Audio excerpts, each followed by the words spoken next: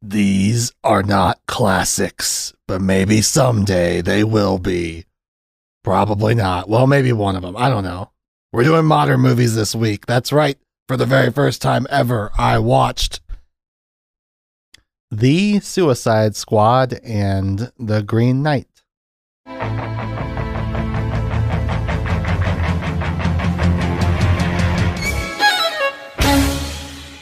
What is up, everybody? Welcome to Clear Tinted Classics, the show where I, your host, Jake Ryan Baker, watch classic movies for the very first time normally and give my nostalgia-free opinions on them normally. But today's not a normal episode. Today is a little off the beaten path. This isn't a full What Am I Watching episode. I was going to do another What I'm Watching filler episode, but when I was looking back through what I've watched, I've only watched like 2 movies that I'm not going to do full episodes on. So I thought maybe it'd be fun to do something a little more, I don't mean this in a mean way, but relevant, I guess, on the show. I watched a couple movies, one on HBO Max and one in the theater, and I'm going to talk about them. So first up, I'm going to talk about The Suicide Squad, not to be confused with, I guess, just Suicide Squad.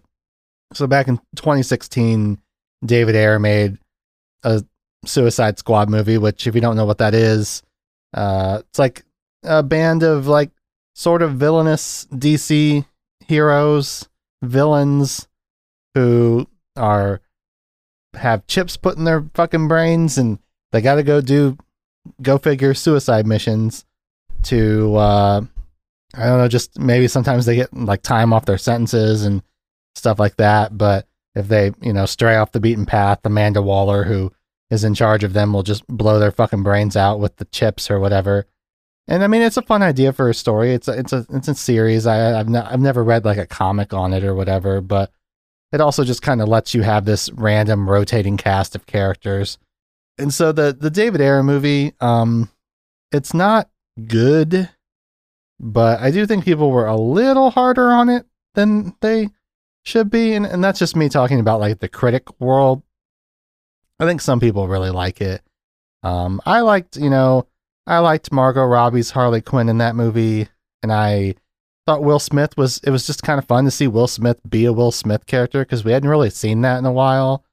There's moments in the movie that I think were really good, especially like certain Harley Quinn moments. I really liked what the movie was trying to go for with her and Joker's relationship in that film, and that he was like an abusive boyfriend and she had borderline Stockholm syndrome and stuff like that. And, some people I feel like thought the movie was really glorifying their relationship, but I really didn't take it that way when I watched it. I thought it was being pretty clear that this was toxic, and the end of that movie, she chooses to run off with him. It felt like a bad thing that happened. And she kind of had formed a bit of a friendship with, especially Deadshot or whoever the fuck Will Smith is playing in the movie. And I don't know. It's got its moments. It's not atrocious. It is in some areas. It is like fully atrocious. The bad guy, it makes no sense. It's all nonsense. But I will forever love the scene where that girl turns into Enchantress, because I like the way the hands crawl up her arms and then take her hands and then it flips and then she's transformed. I just thought that was a cool ass scene. I don't know. David Ayer seems like a weird, complicated guy. But yeah, I don't know. But now, that was kind of a bomb. So now here 5 years later, they've given the reins to James Gunn, who most people know from Guardians of the Galaxy fame. I was actually, not to be a hipster about it or anything, but I've been a James Gunn fan for a while. I've always kind of had a soft spot for so I've had a soft spot for Dawn of the Dead, which is a Zack Snyder movie, but James Gunn wrote the script for that. Slither is one of my favorite horror comedies. I've shown it to multiple people. I watched it fairly recently for Halloween last year, I think, and I think it super holds up. Speaking of Super, I really, really like his movie Super. I think Elliot Page is amazing in that movie, and Rainn Wilson is just, it's a really good lead star turn for him, and it's just like a fun, nasty, R-rated, gritty street level comedy. dark comedy, I guess. I don't know. It's pretty intense, but it's also pretty funny. And I think Kevin Bacon in that movie is pretty hilarious too. I think if you guys ever listen to my Tremors episode, I do his line from that movie that I love so much, where he's like, "And she'll never be with you, and she'll always stay with me. You know why? Because I'm fucking interesting." I don't know why I think that's so funny, but I do. So he gets Guardians of the Galaxy, and I mean, I like everyone else was like, I see that movie. It's so, I guess, different from the other superhero stuff that was coming out at the time, and I'm of course enthralled with it. I thought it was great. I've since kind of waned on it a little bit. I don't really. I think I saw Guardians of the Galaxy 2 in theaters, but I don't remember a lick of it. I just remember that Kurt Russell's like in the movie. I probably need to watch it again. I think I might have watched it at a time where I was like really busy with life and was maybe super tired when I saw it. I need to give it another watch. I feel bad because as someone that grew up really liking James Gunn and his style, like I've literally watched like all of his YouTube videos that they're called PG porn. It's like parody of porn videos where it's hard to explain and it gets a little raunchy, but it's pretty, like the one with Alan Tudyk is so funny. And I've also even like one of my favorite video games is Lollipop Chainsaw, and he wrote the script for that. I'm like a kind of a James Gunn super fan, but that being said, his shtick is like kind of wearing a little thin on me. His like, ooh, I'm so cheeky and it's funny but dark, and it's something about it just it doesn't ring as like false. It just is like so tonally inconsistent that it's hard for me to get, I guess, super duper invested in his stories. And for me, the Suicide Squad, his newest film, I wanted to care about the characters, and I kind of did, but it also is just, a lot of it feels so surface level. And it's hard to say that that's a criticism of the movie, because like, to actually talk about the film, you know, it is a very fun, wild movie. And it's really cool to see that DC clearly just was like, hey, James Gunn, you just fucking, you do whatever you think you need to do and we'll stay out of your way. It really feels like the vision of the artist, which is just really refreshing to experience. And it's a really amped up, fun ride. It goes like all over the place in places maybe you don't fully expect it to go. But at the same time, it also feels very disposable, I guess, to me. And that doesn't necessarily have to be a bad thing. As someone who eats fast food and junk and shit, there's always room in life for something fun and disposable. It's just like, I can't imagine, say I'm like putting together my best films of 2021 list. I can't imagine this one making the cut, just because it's like, I feel like 2 weeks from now, I'm going to forget most of what happens in the movie. And even like, I don't know. So to get more like specific, I think the plot of this movie really does lend itself better to like what the Suicide Squad does. You have this band of misfits and they're sent on this mission, and the mission makes more sense, I think, for people of their skill level to be doing, as opposed to whatever the fuck they were doing in the first Suicide Squad movie, fighting a giant Egyptian monster or something. I don't even know. In this, they're just supposed to go like blow up a building or something, and that makes a lot of sense. And all the characters that he chooses to kind of include, that was something that I meant to mention. I really do feel like they let him do his thing, because he has all the little touches that he has, things that he does in every one of his movies. He puts his brother Sean Gunn in every single one of his movies, and he manages to squeeze him into this one. I didn't know it. Apparently there's like a million little references in this movie that if you're like a super fan, you'll notice. But I think Sean is playing like Calendar Man or something in the film. He's just in it for 2 seconds, but it's like, oh, there he is. It just feels nice. Like, oh, he always manages to get that cameo in. He always puts Nathan Fillion in all of his movies, who, I mean, he's great as the lead in Slither, but his like Jesus superhero or whatever he plays in Super is just, it's so good. I love that James Gunn always makes sure to put him in everything. Nathan Fillion's a real treat. And so it feels nice. The needle drops feel interesting. I will say this movie starts with Folsom Prison Blues, which I love Johnny Cash. Like, I love Johnny Cash as much as the next guy, but it feels like the most on the nose choice you could ever make. But it's like you can't be mad because it's a Johnny Cash song, but it's also like, man, oh, we're in a prison and he's playing Folsom Prison Blues. I started this movie off on a bit of a bad note. I kind of rolled my eyes a little bit.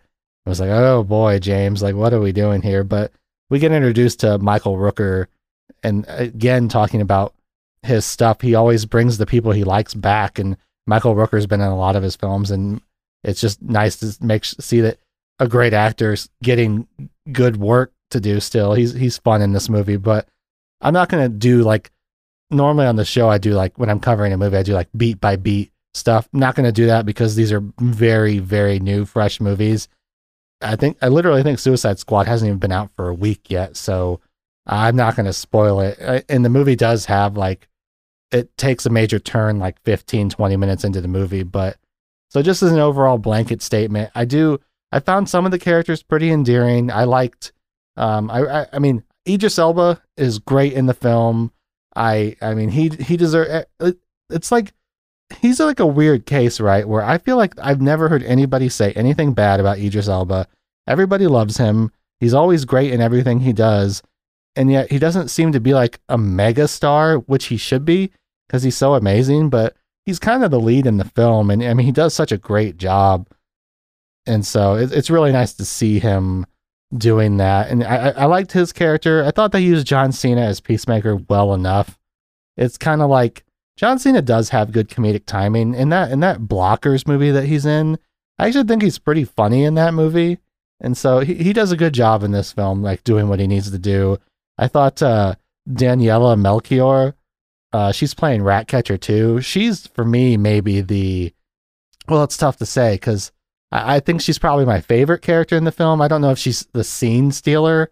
She's definitely my favorite, though, in terms of the characters. But you've also got Sylvester Stallone as King Shark, and he's really good, the King Shark character. And even the CGI, he's so clearly CGI, but he's like lit well enough that it doesn't look like shit.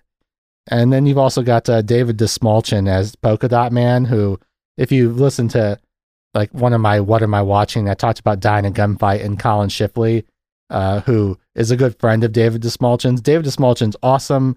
He's on the rise and he deserves it. He's getting bigger and bigger movies. He's so good in this movie as like the deadpan, depressed Polka Dot Man. He's great. I mean, he's always a joy to see in anything he shows up in, and seeing him in such a big blockbuster movie just feels really good. And I'd say one of the weirdly the weaker parts of the film for me was Margot Robbie, who I've always enjoyed her Harley Quinn character. Like I said, I really liked her in Suicide Squad, but I don't know. Her plots in the film were just a little all over the place. It kind of felt a little bit like James Gunn didn't super know how to write her fully the right way. She just didn't feel, something felt off, and I really have trouble putting my finger on it. She has like a couple fun moments where, like, one of them's in the trailer where it's like there's like a rescue or whatever, and then she shows up kind of randomly, and they're like, "What the hell are you doing here?" And she's all like, "Whoa!" But she doesn't get a ton. It seems like the movie acts like she gets a bunch to do, but when you really break it down, she doesn't really do too much, and just her dialogue was a little weird, and it just felt a little off, and I'm not really sure why. And she's a character I normally like. If you guys listen to my Tank Girl episode, my friend Andrew, he clearly had a big axe to grind when it came to Birds of Prey, but I don't really blame him because that movie is so terrible. But I still found her fine in that film. It was just like kind of everything else around it just wasn't working at all. But she was fine. But in this movie, I thought she was a little bit weak. I still like her character. I like Margot Robbie's. I like her Harley Quinn. I just think it felt like something was a little off in the script. Like personally, maybe this is a little sacrilegious to say, but I found her emotional journey in Air's Suicide Squad from 2016 to be more compelling than what they do in this film. It's more like she's just kind of around and being fun, which is fine. But it just almost was like she could have fully not been in the movie. I don't think the movie would have felt that much different without her. And having her in it almost felt like we should, because she's such a big character, you almost expect her to get more focus, and she just was kind of around. I don't know, it's hard to say. She has like a whole solo sequence, and it's really interesting. It's not really interesting. It's like there's like all this build up, and then there's like kind of a payoff, and you're like, oh, that's kind of funny. And then she has like a big action scene, and it's pretty good. But yeah, it just always felt a little off. Just everything about this movie just felt like really, it just felt a little inconsistent. But it was a really fun watch, and in my review, on Letterboxd, I gave it a 3.5 out of 5. So take that for what you will. And I said everybody seems like they had fun, and they played a K-Flay song. K-Flay is a music artist that I really, really like.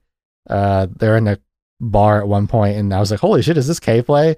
And then it got more into the song, and I was like, oh, holy shit, it is. So props to the good taste on that. James Gunn, I mean, he's probably pretty high up there in terms of people who know how to use needle drops effectively and well.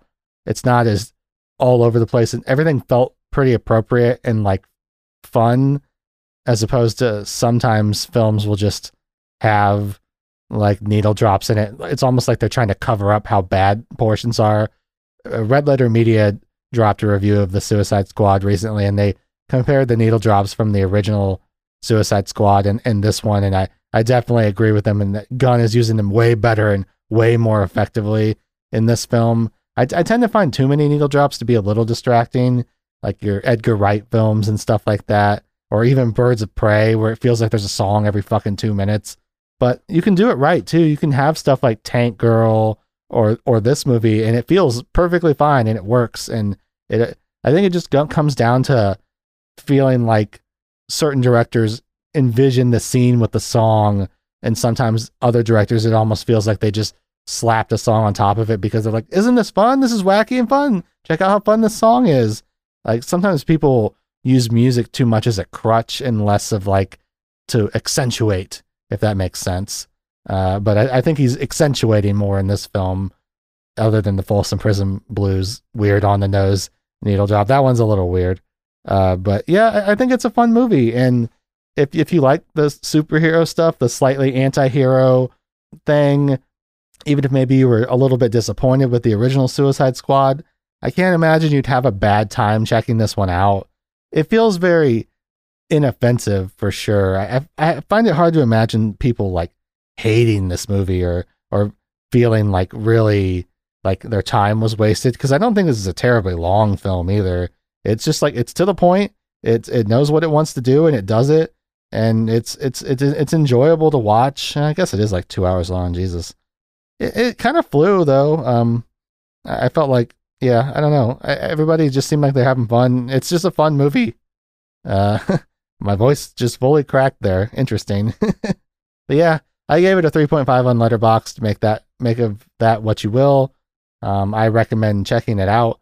I will say, if I had gone with friends to a theater, that would have been fun, but I watched it on my phone on HBO Max. I watched it on my fucking phone. Sorry, David Lynch. But that felt like a very appropriate way to watch it, just laying in bed on HBO Max watching it. I was like, this is probably a perfectly fine way to experience this movie. If I had been with a group of friends in a theater, that could have been fun. It is like, I will say there is a lot of comedy in the film, so maybe being with people who will maybe laugh, that could definitely heighten the experience for sure. And some of the violence is so over the top and shocking that maybe experiencing that with a crowd, or at least with your friends, could sort of like make it a bit funner. But either way, I would recommend checking it out. I think it's definitely worth supporting too. Like, just support films, even though Gunn is working under a big ass brand and franchise. They clearly let him do what he wanted to do, and we should definitely support that. So yeah, check it out if you want. I recommend it. But yeah, we're going to move on to the other film I watched recently, The Green Knight. So I really didn't know much about the subject matter of this film going in. And so having said that, I still found the movie pretty... I mean, the movie itself is not super easy to follow, but I didn't feel super confused by the film or anything like that. But I think what's something that is fun to know going into the movie is The Green Knight is based on an Arthurian legend, or however the hell you say that. It's a story about Sir Gawain, who was a knight in King Arthur's court, and the movie doesn't really hold your hand as far as that stuff goes. Like, I think it's worth noting that the king in the movie is meant to be King Arthur. His wife is meant to be Guinevere. The sword that he has is meant to be Excalibur. There's a guy sitting at the table with like drawings on his face who is supposed to be Merlin. The movie does not tell you any of these things, and you don't necessarily need to know them, but it's just a fun little thing where after the fact, I was watching a couple of videos on it and I was like, oh shit, that was Merlin? Holy shit. I don't know if I agree with this take, but some people think that Gawain's mother in the film is Morgan Le Fay. I don't know if that's like a canon thing in Arthurian legend. I don't think it is. Although I guess maybe she was related to King Arthur, and since Gawain is King Arthur's nephew, maybe that was the case. But yeah, I don't want to spoil too much about the film. I don't necessarily know what all I could spoil because this is a really interesting esoteric movie, very slow burn type of thing. And I do think that I think I'll tee up a little bit of like what it's about, because in this movie it takes a few liberties with the classic literature, which is like hard to say because from what I've read, the poem that this is like sort of based on, Sir Gawain and the Green Knight, I think some of it has been like lost to time. So people don't even know what it was like originally about. I might be wildly off base as far as this goes. I did like a very minimal amount of research because I wanted to see what the original story was and how it wrapped up and stuff. And what's interesting is this does follow a lot of beats of that story, but it takes a couple of liberties. And then the ending, apparently, the poem versus what they do with this film is different. I'm not going to get too much into that because if you know the poem, then you might, if I say it's different, then that might clue you in on some things. So I'm not going to say much more than that because I do think the ending is easily one of the strongest parts of the film. I'll just say right off the bat that I really like this film. It definitely has stuck with me. I even just walking out of the theater, I was having that experience of when I watch something really good where I was just turning it over in my mind over and over and looking at different angles. And I've engaged now in like multiple conversations about the film because I think there's so many different ways you can take it.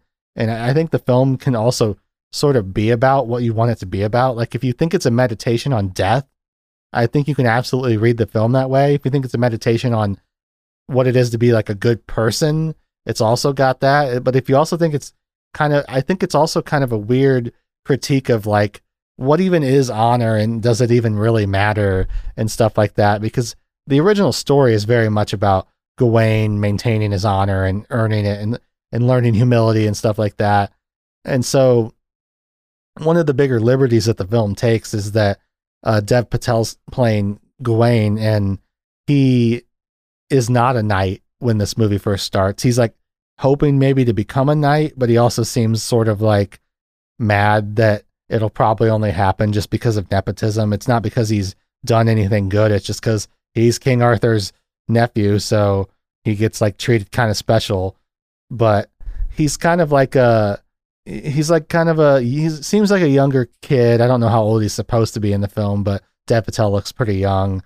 And I mean, he spends his nights like hanging out at a brothel, hanging out with this girl that he sees. I think her name is Essel in the movie. She's played by Alicia Vikander, who was in I only really know her from like the Tomb Raider movie, and I think she's the Ex Machina gal. Yeah, she is. Oh, Man from U.N.C.L.E. too. Oh, she's so good in that. She's a great actor. I really like her, actually. And Joel Edgerton is in the movie too. He plays a pretty big role.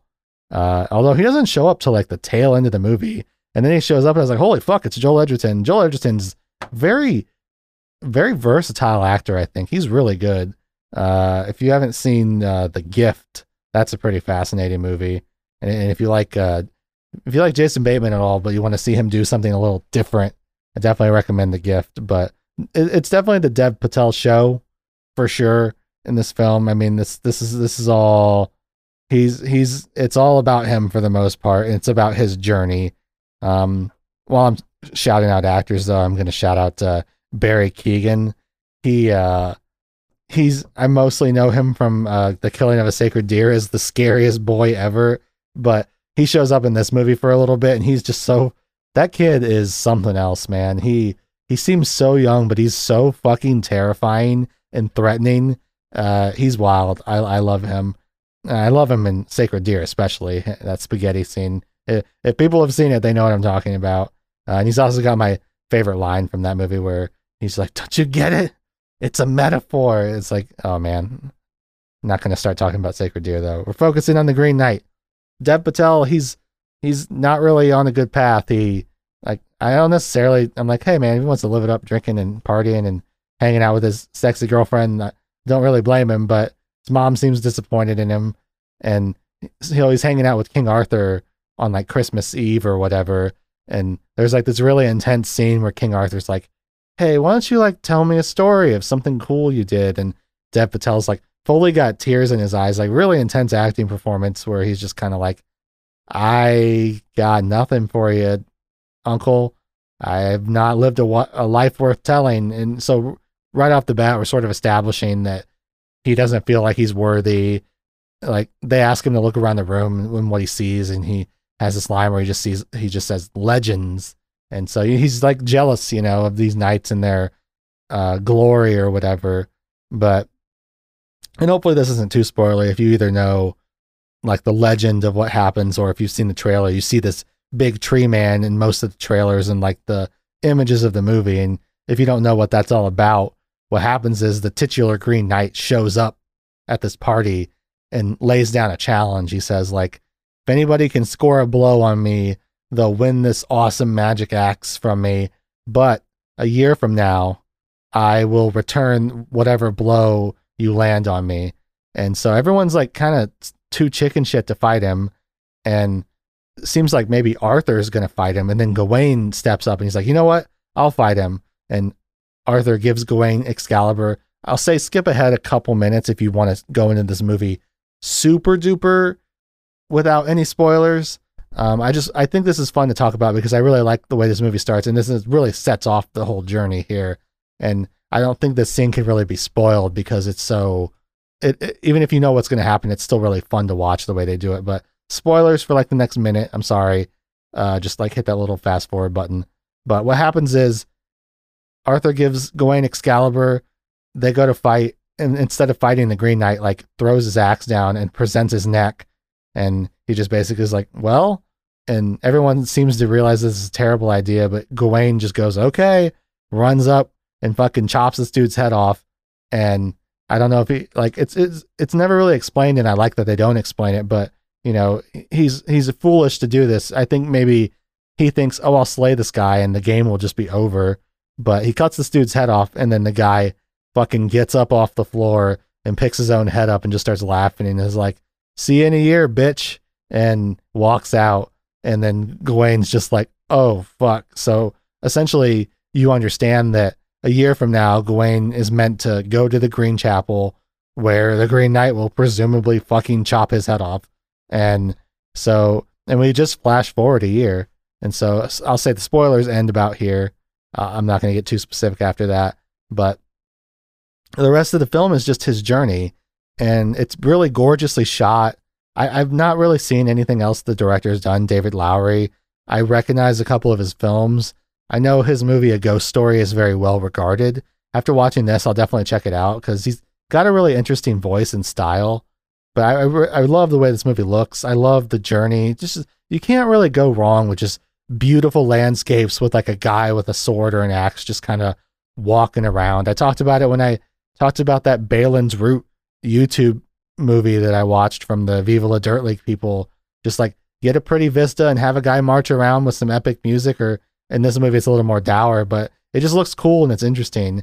And what I liked the most about this film was just that it felt like such a classic hero's journey film in a way that wasn't super ham-fisted. It just was like, this guy is literally on a journey and he meets interesting people and sort of faces like weird trials. And it felt like, I was talking to my friends in the parking lot afterwards, and I was like, this movie feels like what it felt like when I was younger and reading like an old book about like King Arthur stuff.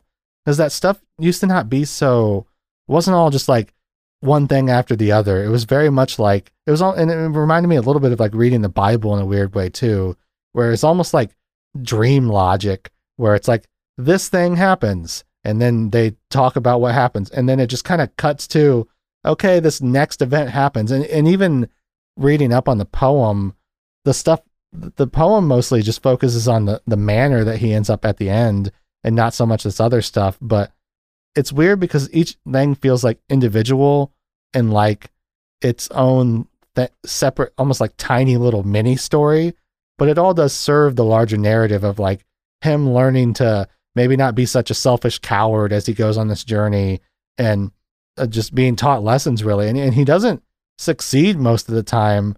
Each little encounter feels very distinct for me. Like one of the first things that happens is he meets Barry Keoghan's character, and I'm not going to say more than that, but that whole encounter feels really distinct in my memory. And and even the way it's shot and some of the choices they make and the choices that he makes as a character, you're just like, oh shit, you fucked up, dude. And then after that, he like encounters this woman in a cabin, and that whole sequence is fascinating and fun to watch. And from there, he meets like this fox, and then there's giants, and he eats a mushroom, and the whole thing feels like psychedelic. The whole movie feels like a psychedelic trip in like a really good way. And then he ends up at this manor, and there's all these little things that happen at the manor. And the lady of the manor is also played by Alicia Vikander, who is the woman that he saw back home that he's in love with, maybe in love with. But so there's like this, it's like, what's going on? Why is it the same actor? Is this just his vision? And he has all these trials at the manor that he has to deal with. And eventually, he, gets to the last part of his journey, and that whole bit is just, it's just fascinating. I really like when I went to go see this movie, I was like super sleepy, and my sleep schedule's been completely out of whack. And there was multiple moments where I started to kind of drift off, because this is a very like slow paced movie, just a lot more like you're vibing with the movie and kind of riding with it. But I don't think I ever fully nodded off, because every time my sleepiness like overcame me, and I'm saying that because I wasn't bored or anything. I just was exhausted by the time I got to the theater, because I'd only gotten like a couple hours of sleep.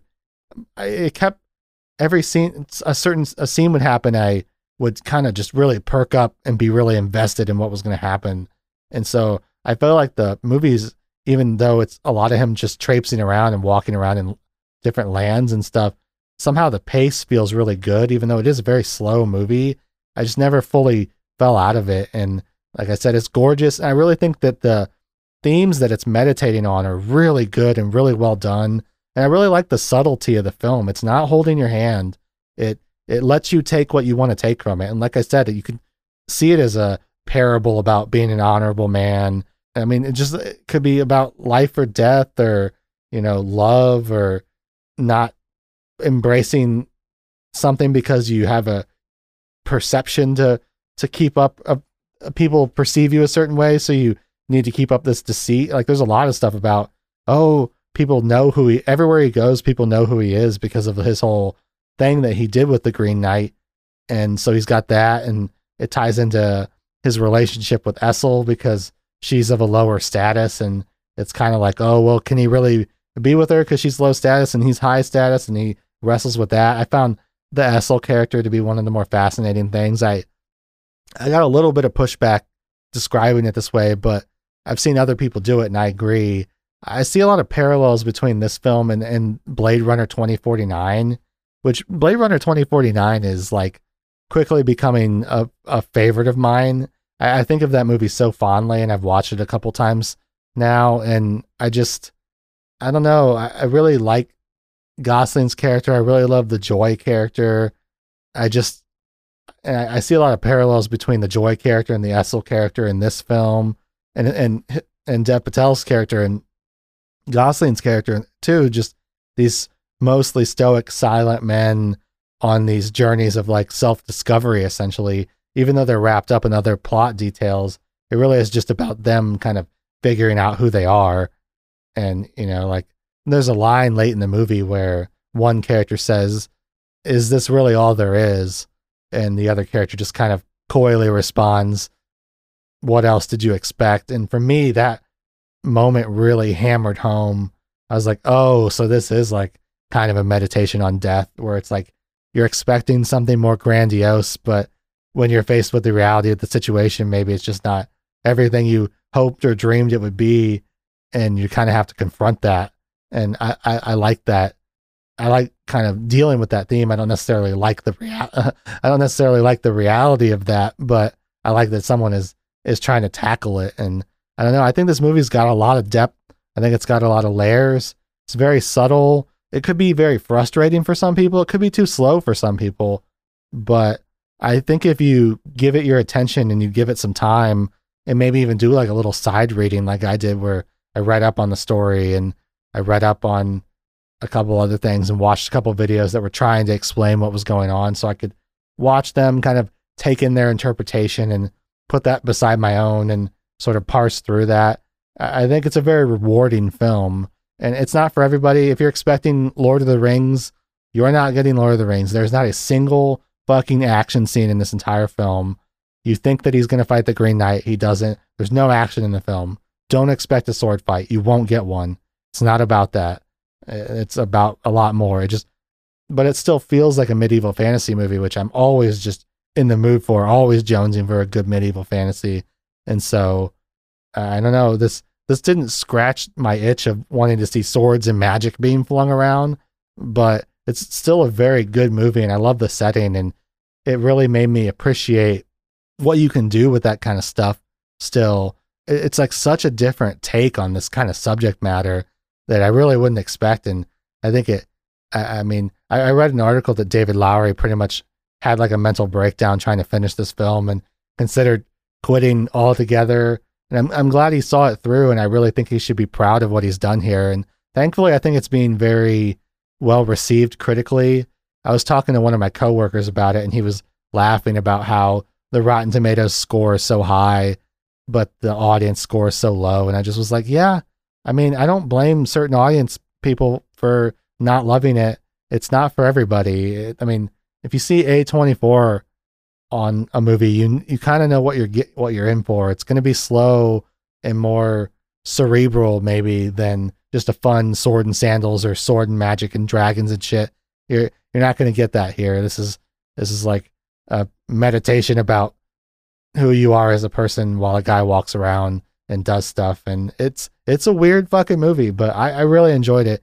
I love a big swing, and sometimes you can act, and it's weird because it's like, if I'm using baseball metaphors here, a home run is a home run, but when it comes to movies, a home run for some people could be fucking, what do you call it when it's out of bounds in baseball?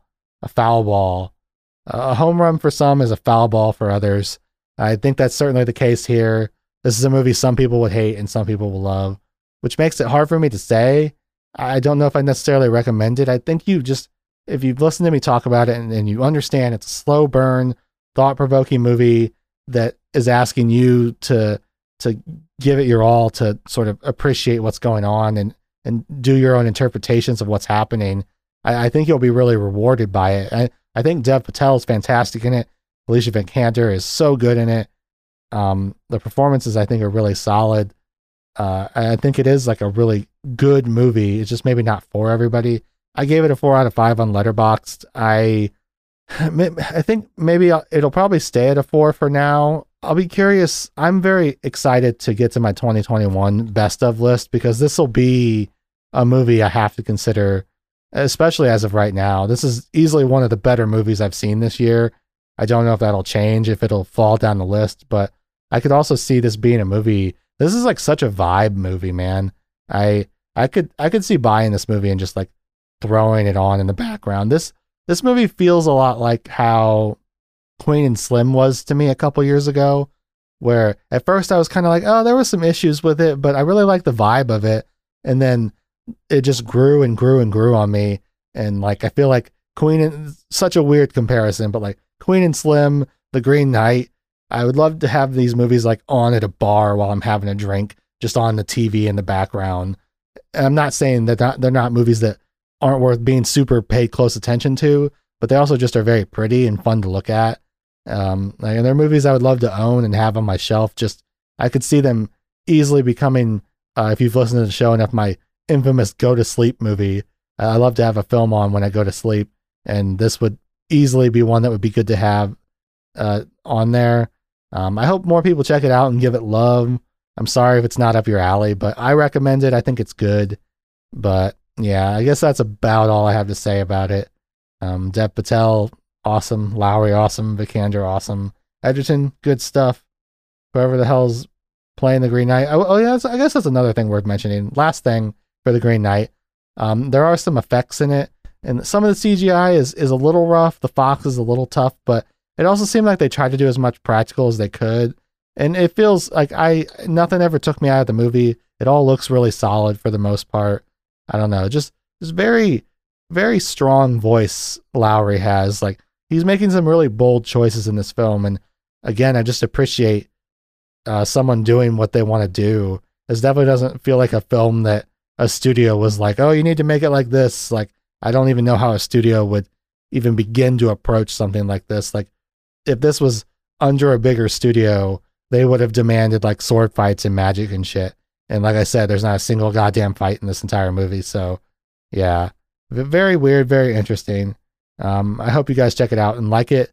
Yell at me if you don't. Yell at me if you think I'm crazy and the Suicide Squad is terrible too. But yeah, for me, I'm a pretty solid couple days of movie watching. I'm glad I watched them. Movies are fun. Movies are good. Support them. And if you want to support me, I don't know, listen to the show. Go to my YouTube channel, Jake Ryan Baker. Give some of my stuff some views. Toss me a subscribe. Whatever you want to do. I just appreciate all of you out there that listen week to week. It makes doing this not feel pointless, which is nice. It's nice to do things that don't feel pointless. But hey, I'm just going to wrap it up right there. I really appreciate you guys tuning in. Sorry if you legitimately tune into the show because you want to see me cover classic movies, and me covering new releases is like, whoa, what the fuck? I don't like this. It probably won't be a very frequent thing. I also don't want the pressure of feeling like I have to cover new movies, but it was just kind of fun to give my thoughts on a couple things I watched recently that were pretty good. So I did, and here we are, and here you are at the end of the show. I love you guys so much, and as always, I will catch you on the flip flop later. Bye, guys.